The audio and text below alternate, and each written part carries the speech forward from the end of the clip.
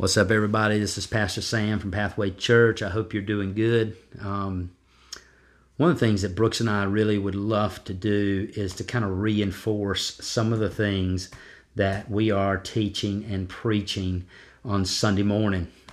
As human beings, we have the uncanny ability to be able to receive something from God and either rejoice in it or receive the conviction that comes from the Word of God. And as we walk out the doors, that will quickly fade into the background, and we continue to live life as normal.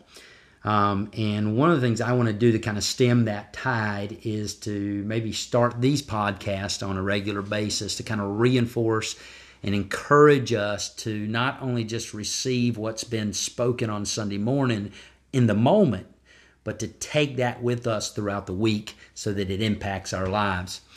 So we're going to try to do that, and let's see how that goes. If you were at Pathway this past Sunday, Brooks, she preached a barn burner of a message, and one that was extremely convicting. In fact, she had several people contact her and talk to her about how impactful that message was. And I know of at least two, there might have been three people that just actually mentioned to her that they made phone calls after the service or went to people after the service to make it right.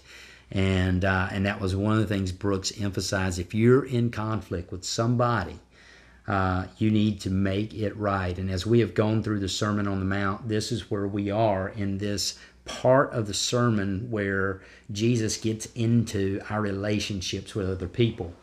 And Brooks drilled down to the core of this as she emphasized the fact that our relationship with other people is also reflective of our relationship with God. Jesus said the same thing when he said, you are to love the Lord thy God with all your heart, soul, mind, and strength, but you are also to love your neighbor as yourself. And I love the way James, Jesus' brother, put it when he said this, and this is kind of my paraphrase, but he says, it's kind of awkward that you could say you love God who you have not seen, and then hate your brother who you have seen. And James is saying this can't be.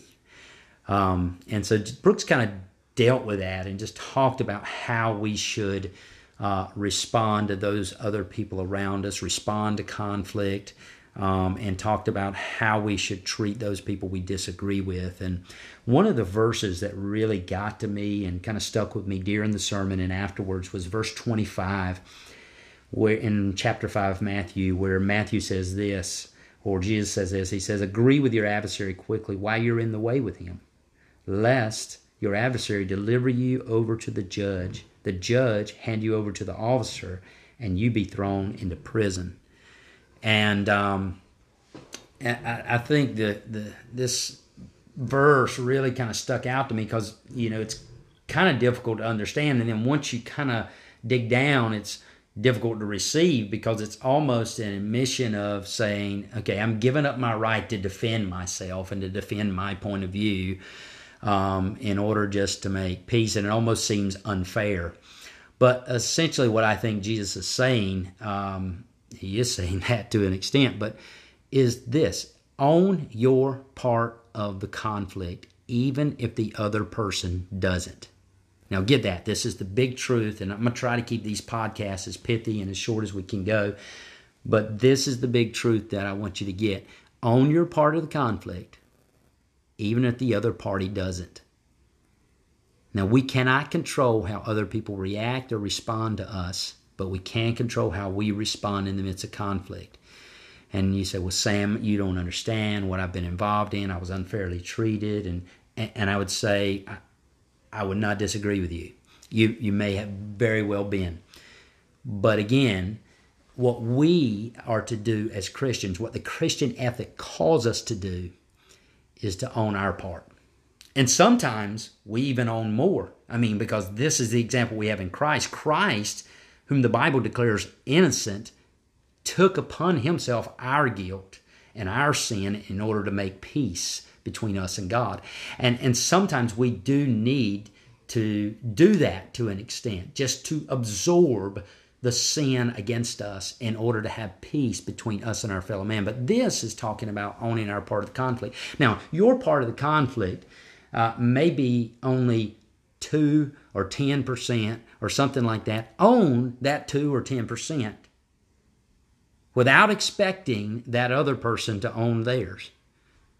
Now, I want you to think about that. Most of the time, we go to apologize, or we go to kind of make things right, as Pastor Brooks put it on Sunday. And what we are trying to do, in essence, we wouldn't say this, but what we're trying to do, in essence, is manipulate an apology from our adversary or from the person we were in an argument with. So we go and say, I'm sorry, with the expectation of them saying, I'm sorry too. And that's not what this is talking about. This is saying you just own your part, whether or not the other person owns their part or not. Now, if you can go into an apology, you can go into an attempt to reconcile with that kind of attitude. And you say, again, well, Sam, but, isn't that kind of covering up sin? Isn't that kind of letting things go when there should be justice? Yes, we cry out for justice. There is something in us that does that. But at the same time, there is such a thing as mercy, where we just let things go. And again, there are some atrocious sins that aren't, just to be let go, or it takes some more time to let it go.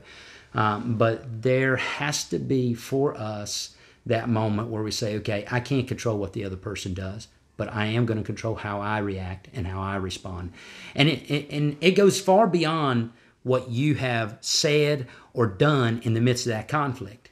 It may be what you have felt or what you have thought in the midst of that conflict. So somebody has treated you wrong, and you have had angry feelings towards that individual, and you have grown bitter and resentful of them, then it is incumbent upon you as the Christian to go to that individual and say, look, I need to apologize because I have been very angry with you for A, B, C, and D. And I'm sorry. And again, not in an attempt to try to manipulate an apology from them, but just simply to own your part, and I want you to forgive me.